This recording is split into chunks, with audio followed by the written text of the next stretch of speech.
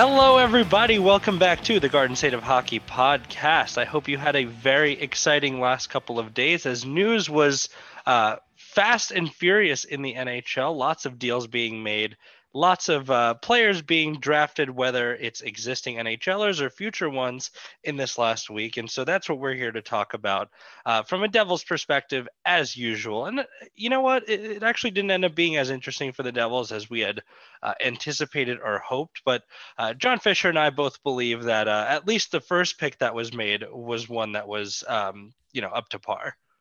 That's right. The Devils made 7 draft picks and they decided to keep all of their draft picks. I'm sure there were tons of rumors and wishes and hopes that one of those first rounders, 29th overall, would have been picked in a deal as opposed to being used by Tom Fitzgerald, Paul Castron, and their crew.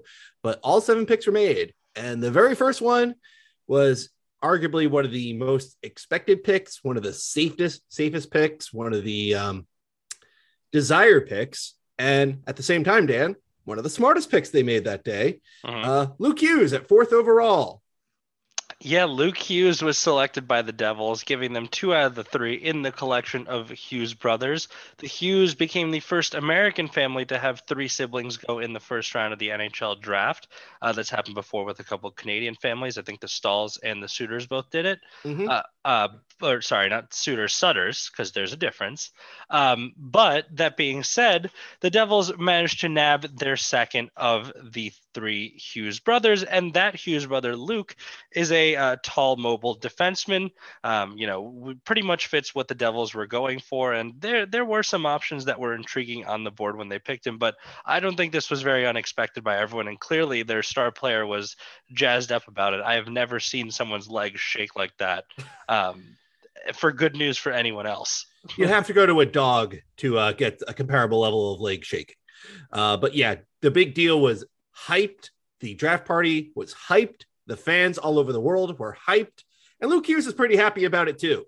And again, for those who aren't aware why there's so much hype for this, it's not just because he's Jack's younger brother, but he's the tallest of the 3 Hughes brothers.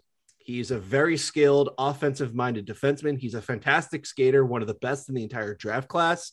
And similar to Jack and Quinn Hughes, he's also fantastic skaters in their own right. Luke is going to go to the University of Michigan, which had a banner first round, on Friday in of itself. So Luke is going to go to a very strong program where he's going to get better. He's going to face tougher competition. He'll hone his defensive game. He'll harness his offensive game. Given that the Devils don't really have very offensive-minded defensemen in their prospect pool outside of Riley Walsh, Luke Hughes was a no-brainer of a selection here. And that's why people are very happy about the pick, and they should be. Yeah, and this is a very interesting Devils. We're talking about the entry draft so far. We'll go back to the expansion draft because some interesting happenings occurred around that. But in terms of the entry draft, it's interesting. I think if the Devils, you just look at the players they selected, you would say, okay, this person went here, this person went here, this person went here. Fine, whatever. And there's a lot of people very upset after the pick that they made at number 29 because it was a player that they probably could have picked at pick number 68. And the player they picked at 68 was probably a player they could have and should have picked at number 29. I wouldn't go as far to say that, but at the very least, you can imagine him in that range. I will agree that Chase Stillman, the actual selection at 29th overall, that was not a good pick for where it was. And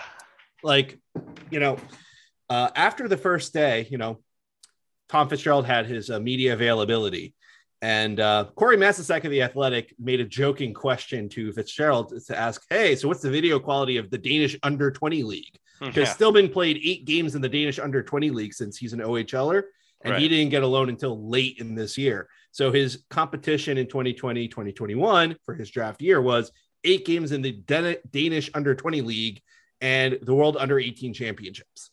And Fitzgerald looked like he saw a ghost when he got that question. Like, what are you talking about? The Danish under 20 league almost like that almost makes me think that this pick and a lot of other teams made their selections heavily based on that World under 18 tournament and any past data that they have. I know Stillman was an all rookie player in the OHL in 2019-20 with Sudbury. And of course, he's Corey Stillman's son. I think that's pretty much why they made this pick. Oh, he works hard. He's in your face. And as much as I can understand why a team would need those types of players as a general concept, you don't go and pick those players in the first round, especially when there were better prospects on the board, even prospects that could be that intense in-your-face forward, like Nikita Chibrikov, for example, whom when his game is on, he's like a Brad Marchand. Mm-hmm. That's the guy you take at 29, not Chase Stillman.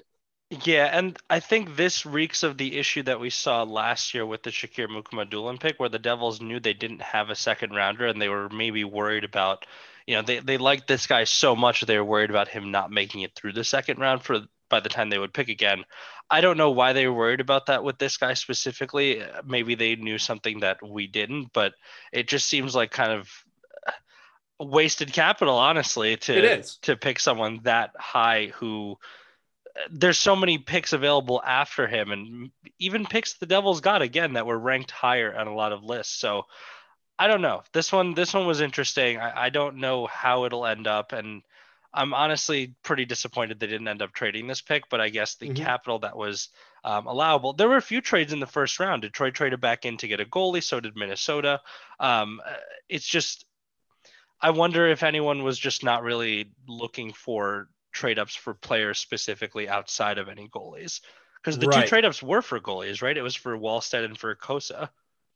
Yes, that was the case. And there were some trade downs as well. I want to say Carolina, I think, delayed the second day of the draft to a full 6-hour marathon because they traded back so many times. Yeah. In the first day of the draft presser, which is maybe the most awkward way for me to describe it, Fitzgerald did reveal that he had one offer on the table for a player that they liked that they would have pulled the trigger on, but that player was selected before that offer pick to move up was made. Mm-hmm. So your guess is as good as mine as to who that would be. So one, that already tells us that Stillman was not their first man on the board.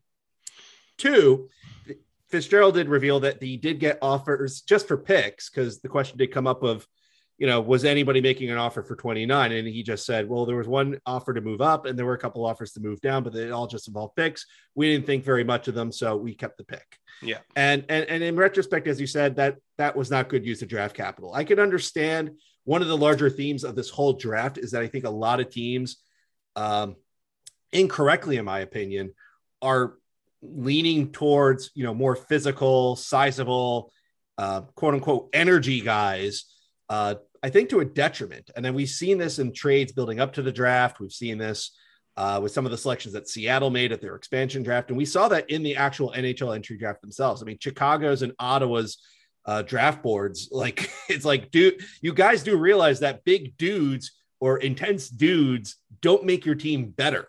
Like, you want to, especially in the higher picks, you want to select the skilled guys and then go for your quote unquote gritty guys later when they're more available. Ottawa in particular is baffling because they almost went off board with every single pick. I didn't remember seeing a single pick where people were like, okay, Ottawa takes the best player available. It's just like, what are they doing? But also, we're not here to talk about the Senators. We're here to keep talking about the Devils. And, that 29 pick, suspicious at best. And then the Devils didn't pick again until pick number, 68? Yeah, so pick number 68, they selected a Finnish center named Samu Salminen, who was a player that a lot of people ranked in the top 40 of the draft. And they ended up getting him at 68. So recouping at least some value there. And Salminen, the Devils aren't exactly hurting for centers right now, but it never hurts to have it in the system. No, he's very much a project pick. This is important to know. He was selected from the Jokerit Junior team. And this is notable because he is a commit to the University of Denver in 2 seasons. So he's going to spend another year with the Jokerit under 20 team. Now, Salminen, he was very productive with the under 20 team. He was actually the captain of Finland's 4th place under 18 team at the World Under 18 Championships, which again brings more credence to the idea that a lot of teams, I think, just threw up their hands and said, we're just going to look at what happens in Frisco this year and make our picks there. But Salminen did have a good tournament. He did have a good season. He has a really nice offensive set of skills. The only thing that's holding him back, and this is actually a pretty big reason why he fell, I think, to 68th, is his skating. Like, it's very choppy. He's not very quick. It's the sort of thing that you just look at and go, if we can fix this, you might be able to have a pro career. But if you don't, we can't promise anything. But at 68th overall, that's not a bad pick to make. I personally would have picked Simon Robertson, who I thought was a first round caliber prospect who has one of the best shots in the draft. He would have been a big win at 68th overall. He would have been a big win at 29th overall for that matter. But Salmonen at 68 was okay. I like to pick. Most of the people who matter on our site, they like to pick. So you like this one. The next pick, on the other hand, well, Dan, how much do you know about this guy? Nothing. I'm going to be completely frank with you. Any of these remaining guys, you don't know. No. And also, we're kind of at the point in the draft where I usually don't know the remaining guys. So nothing, no reflection on them, but it's also like no one was really that jazzed or excited when these rest of the picks were made. We're just kind of hoping that one of them hits optimistically, but this is the territory where, you know, maybe we won't see them in the pros at any point. But selection, the next selection they made was 100th overall, and it's a round 4 goaltender named Jakub Malik, who plays for VHK Vsetin in the Czech league, the Czech second league. That's right. Not even the top league, the second league. The second league. He was a top 10 goaltender in that league. Okay. So there's that. He's tall, wiry. He was unranked because he was with the under 20 Vsetin team in his draft eligible year. He is an overage draft prospect. As mentioned, he did well, but that's all we know. And that Scott Clemenson recommended him. And the last time Scott Clemenson recommended a draft pick, it was Evan Cormier. So your mileage may vary on who to like here. Again, going back to what we were saying about Stillman, this wasn't a great use of draft capital. Yes, it's the 4th round. Yes, you're pretty much throwing darts at this point, but in particular, this would have been a great time to have picked Dylan Duke, who was falling like a rock in this draft. It would have been great to pick Jack Barr, Jake Martin, who somehow went undrafted at all. There were some interesting talents still left in the 4th round that for whatever reason fell like a stone, but the Devils decided we got to keep the tradition of drafting goaltenders alive. And they went with this, well, nobody in the fourth round. So the best I could say is he'll come out of contract in a couple of years and we'll see him in Utica. That's all I got, man. Yeah. Yeah. And again, we're at the point where if these guys hit, it's great. If they don't, then you don't really lose anything for it. So, again, should they have kept all of these picks in capital? I'm sure they tried to get rid of them and just weren't successful in doing so. Given that Carolina kept doing it over and over again, I'm of the opinion that Fitzgerald didn't try particularly hard to do that. Okay. But maybe he was just looking for deals for players and not picks. I don't really know. It's hard to say. But again, after that, at 129th overall in the 5th round, the Devils picked a defenseman, left shooting, another Finnish player, Topias Villain. That's right. Or Topias Villain, depending on who you talk to. I don't know. He was actually a fairly good pick in the 5th round. Again, I would have preferred Dylan Duke here or Jack Barr. But unlike some of the Malik pick, this guy played in Finland's top league last season with Pelicans. He's very much a defensive-minded, stay-at-home, very little offensive defenseman here, but he played regularly on a top Finnish team in Finland's top league. He was an alternate captain at the World Under-18 tournament along with Samu Salminen. So, again, his role is going to be limited at the next level, but he at least has he at least has pro experience by the time he's 18. So why not? It's the 5th round. At least he has a pedigree. And similar, if you don't mind, Dan, I'll just quickly talk about the last 2 picks here. Sure. Because that's what you're looking for in the ends of these drafts. If you find somebody where, hey, this guy's not a complete nobody or a completely off the board pick or a total favor, like say, I don't know, drafting Cale Makar's brother. Or Shane Doan's son. Or Shane, well, he was a 2nd round pick, which was bonkers. Yeah. Well, that's what I'm saying. The nepotism was strong. Yeah, exactly. It goes back to, I know there's been, especially with the Stillman pick, a lot of criticism from Devils fans of people who don't like it, like myself, saying, what do the pundits know? Well, you can't say the NHL scouts are all that smart collectively. If they're if they're taking Josh Doan. Jack Doan, right? Or I'm sorry, you're taking Doan in the 2nd round. Yeah. Or Seattle, or better yet, Seattle's second pick in their second ever pick in this history of the Seattle Kraken. They stun the entire NHL Network panel by picking an overage at 35 35 overall, and they're just going, well, we're off the board already. Like, that's not a good sign. But anyway, back to the Devils. Their 6th round pick was Victor Hurtig. So he's a right-handed defenseman. He's massive, huge, tall, 6'5", 191 pounds. Played for Sweden's under 20 team with Västerås before their season got cut short. Then he ended up playing for their main team with limited minutes, like a lot of Swedish players did last season. Got a loan for a couple games in the Hockey Eton. And then he is joining Vaxio Lakers. So he'll continue his career in Sweden for the moment. And then the last pick of the draft was Zakhar Bardakov, a double overager. He played for the Russian World Junior Championship team because he's 20 years old. He primarily played in the KHL last season with Vitiaz. Scott St. Petersburg traded for him.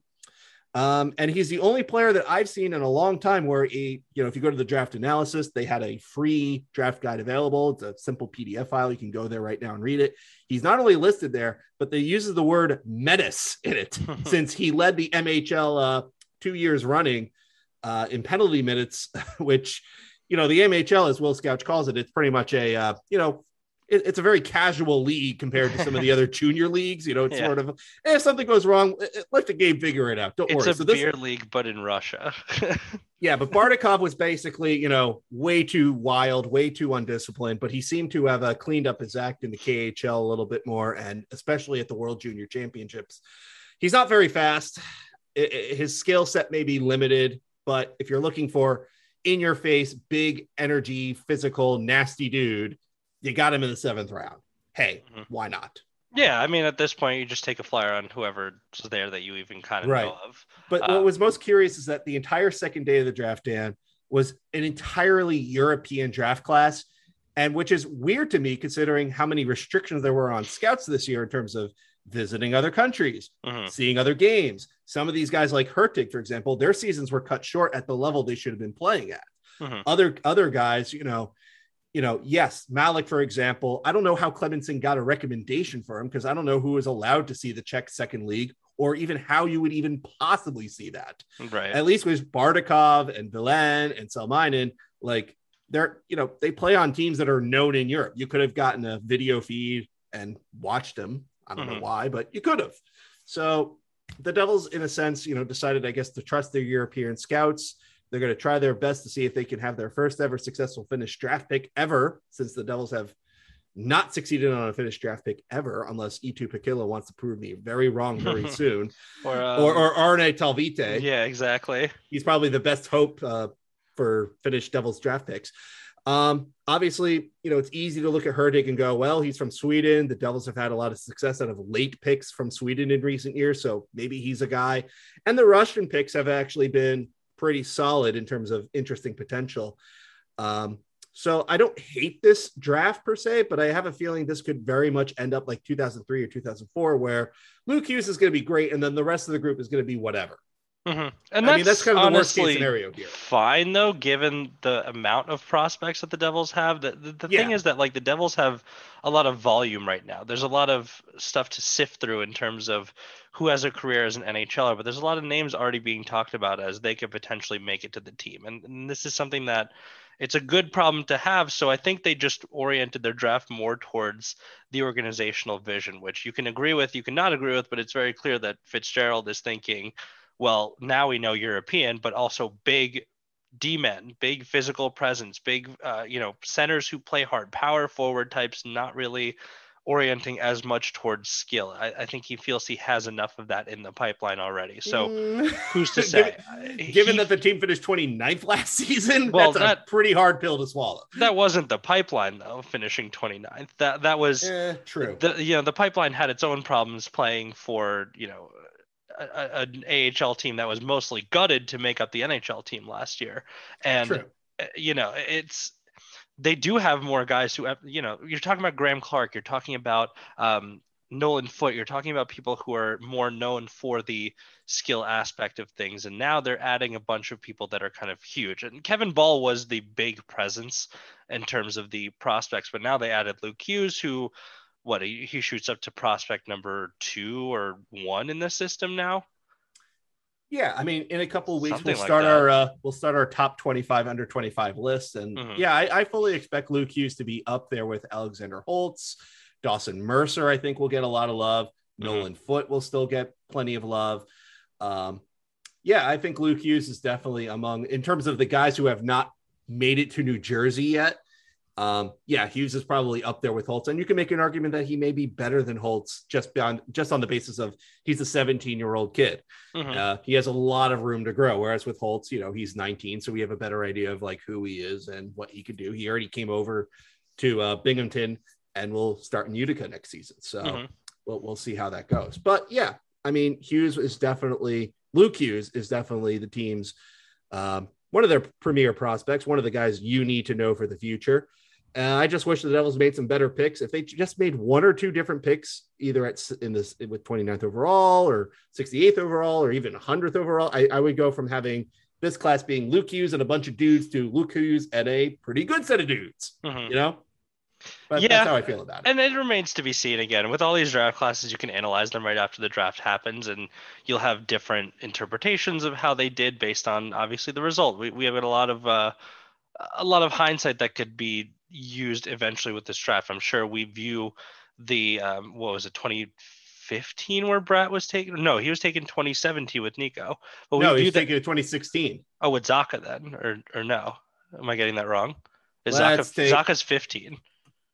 Zaka was 15. Yep. McLeod was McLeod. 16. So that draft actually looks a lot better for the Devils now with McLeod and Brat. Um, and Yeah, then, and the know, Devils traded a bunch of these other guys for other players, like Ryan Graves, who they acquired. Mikhail Maltsev was a fourth rounder in that pick. While Mikhail mhm. Grabner wasn't that good here, it doesn't look like Igor Rykov is going to stick around in the NHL. He's hanging out in the KHL still. Yeah. So no huge loss. Exactly. The whole point of this is if you're not going to get players out of it, at least get value in a deal, in something. And then this way you could say, you know what, the pick at least got us this other move. Even if it didn't work out to the full extent, it's a lot better than a guy that you pick and just go, he did nothing. Right. Yeah. And again, and you know who else was picked in the 2016 draft, Dan? Oh, who's that? Nathan Bastian. In the second round. That's right. And in the second round, Nate Bastian is no longer a New Jersey Devil because he was chosen for expansion purposes by the Seattle Kraken. So Nate Bastian becomes a member of the Kraken, joining their team up there. I don't, he's someone that it would have been nice to have as a complimentary piece for that bottom six. It's nice to have him basically psychologically for Mike McLeod, but he is not someone that's not replaceable for the Devils. And we had talked about him as a possibility to go. I wasn't positive that it would be him anyway, but apparently Seattle liked what they saw, and he fit the bill of drafting mostly young, controllable guys as they did over in Seattle. Yeah, Seattle's expansion roster, I'm just going to say straight up, is very disappointing. And oddly enough, based on the selections of guys like Colin Blackwell, Carson Towarski, Kalle Jankrock, Mason Appleton, John Quenville, Cole Lind, Alex True, Morgan Geekie, like it's not a guarantee that Bastian's going to make this roster. Mm-hmm. So in a sense, it's almost like, I guess you picked him as a future bottom six guy because that's kind of what he is. He's on a cheap deal for 2 seasons, but Seattle seemingly drafted like 8 guys that could play in the bottom 6. Yeah.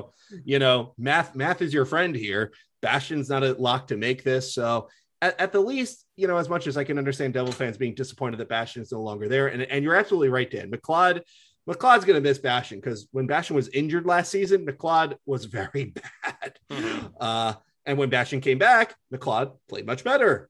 McLeod is going to have to learn how to play without Nathan Bastian in his life. It's as simple as that. So that Band-Aid was ripped off, and Ron Francis and his crew picks up nasty Nathan Bastian, as the Devils apparently called him, and we wish him the best and hope he makes that roster. Yeah, well, yeah. I wonder how the Devils will replace him. It's probably going to be an internal replacement anyway. I don't feel like it's that controversial.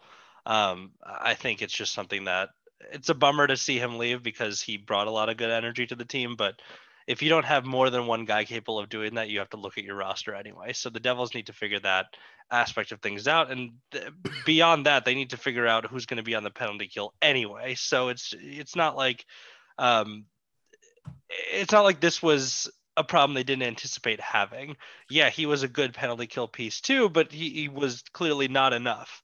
And so you have to find people that are enough as it is.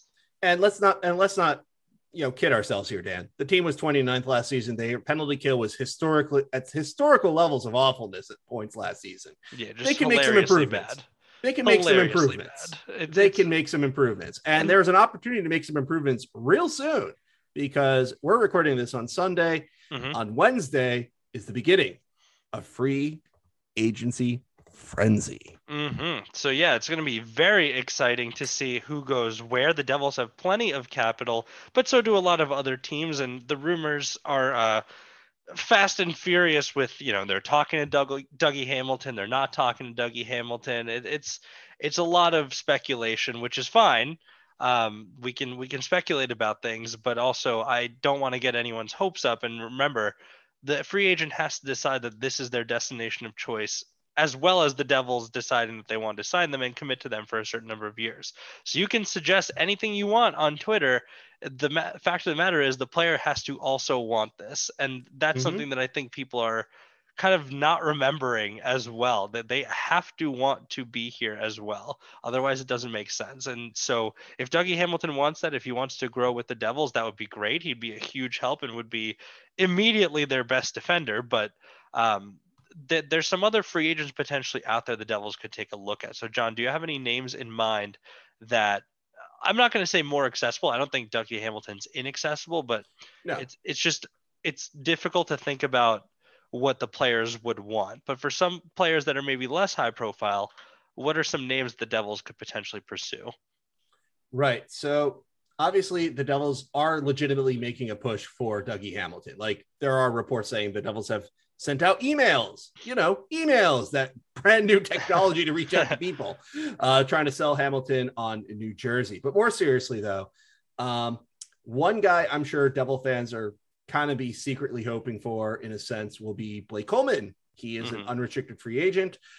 Given that Barclay Goodrow was given a stupid contract by our hated rivals, I have a feeling that he's going to want a lot of money, and maybe more than what the Devils would want to pay him. But Coleman would actually be a really nice fit for what the Devils could use. In terms of veterans, if you like veterans, Dan, there's going to be plenty of them available. I wouldn't touch most of them, but at least be aware that if you wanted the Devils to spend a bit on Paul Stastny as a stopgap third line center, or you wanted to bring in more, I hate saying this because I might be wishing this. The minute I say this, it might actually happen. David Krejci, who I think is, yeah, exactly my thoughts. They just don't need another center. Like they just don't. No, but the idea is that if you're not going to keep Zach as a center, you have to ask yourself, are you really going to run with Hughes, Hischier, Guy, and McLeod as your centers? Yeah, there's an argument to be made about, especially if you want to improve your special teams, if you want to. This Devils team is still very young, so there is an argument to be made about bringing in some quote unquote experience to help them when things do go rough. So they could do that. They could opt for a quote unquote Schroeder option, like an Alexander Wenberg, maybe a Nick Bonino if you want to go a little older. If you want to try Matthias Janmark or Michael Granlund, you could do that too. I mean, there are some interesting names out there it's going to depend a lot on the contract and their usage in terms of whether or not it's a good idea. Like, for example, the aforementioned Alexander Wenberg, and I'll throw Andreas Athanasiou into this, where they're not bad players, but if you're not going to use them appropriately, you're basically wasting your money. So it begs the question of, like, where do you intend to use these guys? There are some guys I think the Devils should be afraid of, like Mike Hoffman is probably going to be a popular pick since they're looking for wingers. But those are some of the bigger quote unquote names at forward. Obviously on defense, there's Dougie Hamilton. Yeah.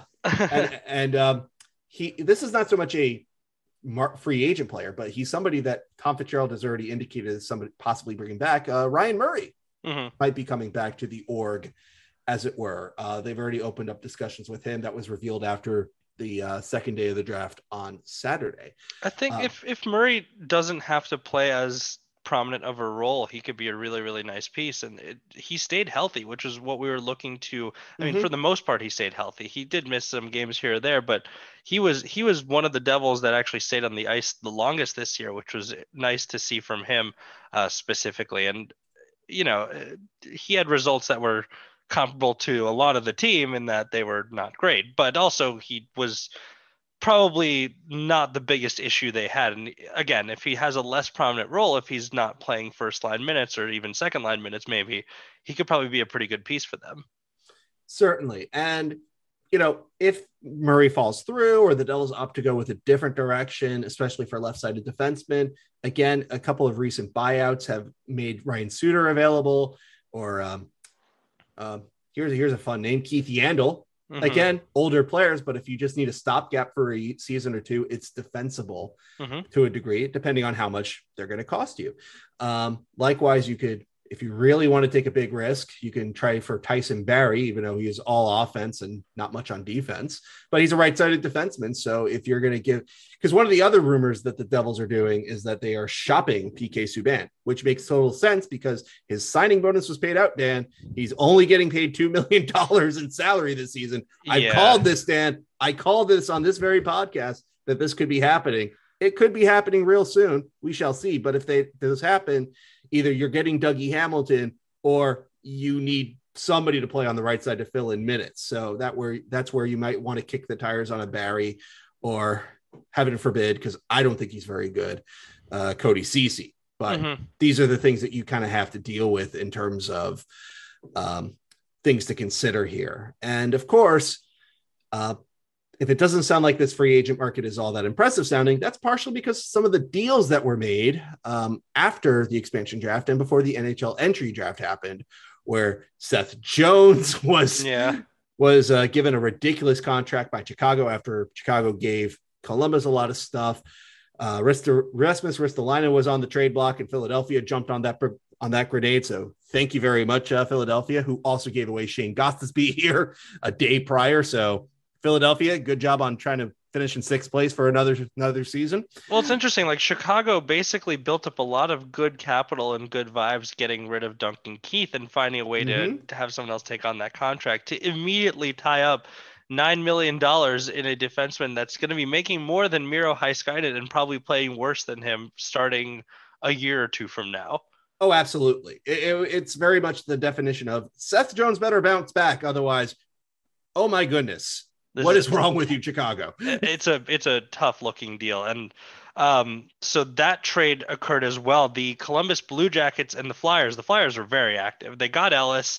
They gave away Gostisbehere. They got Ristolainen, which one can argue is not really an accomplishment after all. But no, don't celebrate that. They also made a trade sending Jakub Voracek back to his original team, the Columbus Blue Jackets, in exchange for Cam Atkinson, notorious Devil Destroyer. I don't love that Cam Atkinson's in Philly, and I don't really understand the deal from Columbus's perspective, but low key, these players are the same age, or if anything, Atkinson's a bit older, which is something that is infinitely surprising to me because he feels like he's 23 constantly.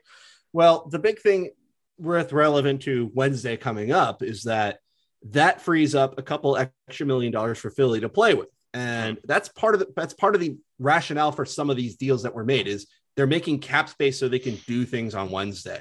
Well, that's another cap space deal of that ilk. Before we get into the analysis of it, we can throw Buchnevich for Blaze into this category as well. Yeah, which was another stupid deal. So thank you, Chris Drury, for ruining our hated rivals. Keep it up. Yep. I support what you're doing. Just like Mark Messier said, you got to win in alleyways, not on the rink, Dan. You got to win in alleyways. I'm absolutely here for them winning in the alleyways. Yeah, win in all the alleyways. Tons as of alleys. As long as they don't win on the ice, I'm fine with winning in the alleyways. Loads of alleys in New York City. Go win them all. Pick your favorite. Yeah. Good luck. Anyway, that kind of deal was also encapsulated by our hated rivals. But anyway, go on for the analysis of that. Well, the analysis of that deal or the analysis of what the No, Devils have just to play like with? the principle of that deal. It's the fact that in a year where the cap isn't going up, you're going to have to make some of these unsavory deals. I just didn't Mm-hmm. realize they would be this unsavory because they are very not good for the teams that are getting the relief here. It seems like it's costing them a lot to get that cap relief as well. So Well, that's um, the thing. Buchnevich, I don't think Buchnevich was a he free didn't have agent. he was an RFA. Oh, he was. Okay. Well, Yeah. they to make sure they didn't have to sign him, even though they had the space to fill him in for at least a year, Hmm. because he is a top six forward on that team. Like he plays well with Artemi Panarin. In return for him, they got a second round pick, which yay, and Sammy Blyes, a fourth liner who is an RFA next season. I So just good don't job, guys. understand. Like, I don't understand them protecting Kevin Rooney and letting Blackwell go. In all the viewings that the Eh, Devils had against the Rangers, Blackwell was he made a presence. It's not like he wasn't. he's their Brian Gibbons. I guess So so. Yeah. So I guess they were more willing to eat that. Was he overage as well? yeah, Blackwell's like 29, like he's Okay, pushing 30. gotcha. So Just he like yeah, I said, he's their Brian Gibbons. okay, so he's more like the perennial AHLer that had a nice run for a couple Pretty of much. games. Pretty So yeah, much. he goes to Seattle anyway. But that all being said, the Devils still already had plenty of space to work with, so they would be on the other end of those kinds of deals theoretically if they had made any of them. But the possibility still exists that they can make it with free agents, outlining their demands too. If a free agent wants a certain amount of money and the team can't pay it, well, they've got to free up some money somewhere, and so they can. Yeah. And the Devils, as of we're talking right now, still have little over $32 million in cap space. They're actually $11 million under the cap floor. So that's part of the reason why the Devils are making this push for Dougie Hamilton. It's why the New York Post is saying that the rumored deal is a $63 million deal over 7 years, which is $9 million per season, where, yeah, that's a lot of money and that's a lot of term, but the Devils are a team that can afford that. And that's even with PK Subban on the book still. Like, that's how much space the Devils have to play with. And their free agents that they have to sign right now are Yegor Sharangovich, who Devils social media has constantly posted pictures of him wearing a dumb looking hat, but he's wearing Devils merchandise. It's not a Devils hat, so that's why it's a dumb hat. So I'm pretty confident they're going to re-sign him. And Yanni Kuokkanen, he has no arbitration rights either, so they're going to re-sign him. There's Nick Merkley, and that's pretty much it in terms of guys that could command any type of legitimate money at the NHL level. I mean, Ryan Murray being kept, he's probably going to be kept fairly cheap. He's not going to get paid as much as he did last year. So yeah, the Devils have tons of money to go out and spend to get a Dougie Hamilton and then still have money left over to try to get an extra winger in a deal or find that 1B goaltender to go with Mackenzie Blackwood. Fitzgerald did identify winger and a 1B goaltender by name after the draft yesterday. So those are the primary targets. And there's already a lingering rumor that New Jersey and San Jose are going to do something, which makes sense because San Jose is really bad and capped out, and the Devils can take on a Timo Meier or a Kevin LeBlanc or even, I don't think they'll do this because he has a modified no trade clause, but a Thomas Hertel. Well, I was going to say, I'm pretty disappointed that nothing happened because I do tend to trust Weeks at this point. He's proven himself pretty reliable in terms of deals like this. And he had mentioned that there was something going on, but I guess it never really manifested, or there's some cold feet on one of the sides before it happened. So that's kind of a bummer, but we'll see if that conversation's restarted again. We often hear stories of, when the trade actually happens, oh, it was close a week ago, but something had to shift in the landscape. There's no reason to believe they're not still close, but maybe something shifted on the day of the draft. And so we'll see how that develops further. So yeah, a lot left to discuss, a lot of potential overhaul still to come for the Devils this year. But in terms of who they have available, they just added some picks to their prospect pool. I'm pretty comfortable saying that none of them will be in the NHL for at least 2 years. I think Hughes is going back. He's definitely he's going to Michigan for his first year of college. What happens after that is really anyone's guess. The guess right now would be that he stays another year at Michigan, but I think this is one potential college free agent the Devils will not have to worry about not signing a contract and abandoning them just because his brother is on the team. He's one that I'm not really worried about. Yeah. And again, I know this is something that a lot of more and more hockey fans complain of being a loophole and things like that. My take on this is you got to keep recruiting the player. Like, just like you would recruit a free agent, like you talk to, say, Dougie Hamilton and say, here's the reasons why you should sign with us. You got to do that with your prospects in college. Like, you have to make the argument to them to say, hey, join our team and you'll get minutes, or, hey, sign here and we'll guarantee that you're in the NHL in 3 years. Mm-hmm. Or, look, you can go hit the market, but we can tell you right up front, if you do X, Y, and Z, you're a starter. Like, that's the sort of conversations that need to keep happening.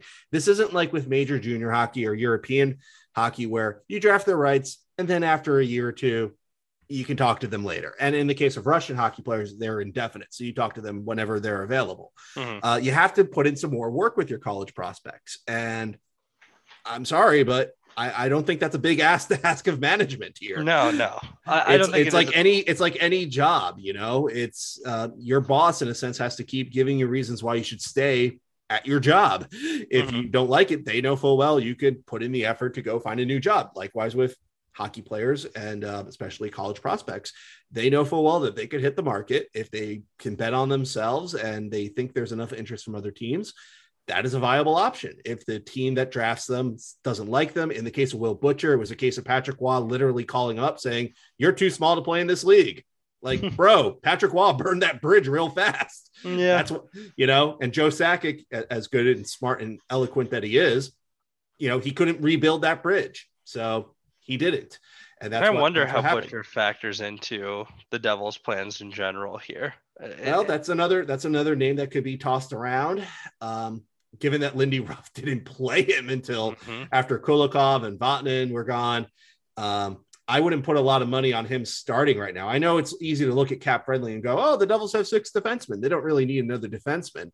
Yeah, they kind of do. If they don't think Will Butcher is going to be one of them. And if they're going to move Subban for somebody, mm-hmm. They're going to need some defenders. And of course, you're going to need depth as always. You don't want to keep leaning on the Matt Tennysons and the Connor Carricks of the world either. So mm-hmm. There are some decisions to be made here, but the nice thing is that the Devils have a lot of room. Now it's up to yet one more season of me saying, now let's see how creative and aggressive Tom Fitzgerald is, because I'm getting to the point, Dan, where I'd like to see a more competitive hockey team. Yeah. And you're not going to do that just by waiting. You know, it's easy for you and me to go at a hockey blog and say, in 3 years, they'll be good. Like, no, put in some effort and you can be good sooner than 3 years. And this is going to be a recurring theme of, you know, this until they actually get good. It's like, all right, it's been 8 missed seasons in 9 years. There's only so much that you can handle, especially when everyone else is getting better around them. So we'll talk about that more as it becomes more relevant. I think we have covered a lot of ground, at least for today. So what I want to do is wrap up the episode here for the week, unless you think there's something else that we should throw in. There's a lot of stuff that happened and a lot of stuff still to come. But again, we want to make sure that we're keeping things current and not speculating too much. Yep, I think that pretty much covers all the major things that you would need to know. Bastian is now with Seattle and hopefully makes that team. The Devils got Luke Hughes and a bunch of dudes at the draft over the last 2 days, and free agency is coming. And my only piece of advice is pay very close attention, but don't get your hopes too much up until noon on Wednesday, because there's going to be tons of rumors and chatter. Mm-hmm. And then I would say pay the most attention to free agency on Wednesday and maybe Thursday, because typically most of the signings that happen within 48 hours of free agency opening. Mm-hmm. It's very rare that a lot of activity happens in the days afterwards, unless with the rare exception of a quote unquote big name player making their choice, like Zach Parise infamously did with New Jersey, like Ilya Kovalchuk infamously did with New Jersey. And okay, those are my 2 main examples to go on. But the point is that most of the quote unquote quality names that are going to be available on the market that the Devils need to go out and get, they really should be trying to get them within the first 48 hours. So, you know, pay attention on Wednesday and Thursday, and then start relaxing a little bit, because the NHL schedule is going to start up in September, and we shall see soon what it looks like. Mm-hmm. So, well, I think the schedule has been released. Well, the schedule has been released, yes. But I mean, what I'm saying is like the actual off part of the off season is probably going to start this weekend. So you can relax a little bit as a fan. And then, come back at the middle of September and get reconnected to what this team even looks like, who's fighting for jobs. And the marathon 82 game season with a potential Olympic break in the middle of it, that's going to be when it really starts. Mm-hmm. All right. So until that happens, we'll tide you over and talk about the free agents the Devils sign as the team shapes up and attempts to get back into relevance. So that's been our time for this episode of Garden State of Hockey. Thank you for listening as usual. And let's go Devils. Sign some free agents. Spend money. Go Devils.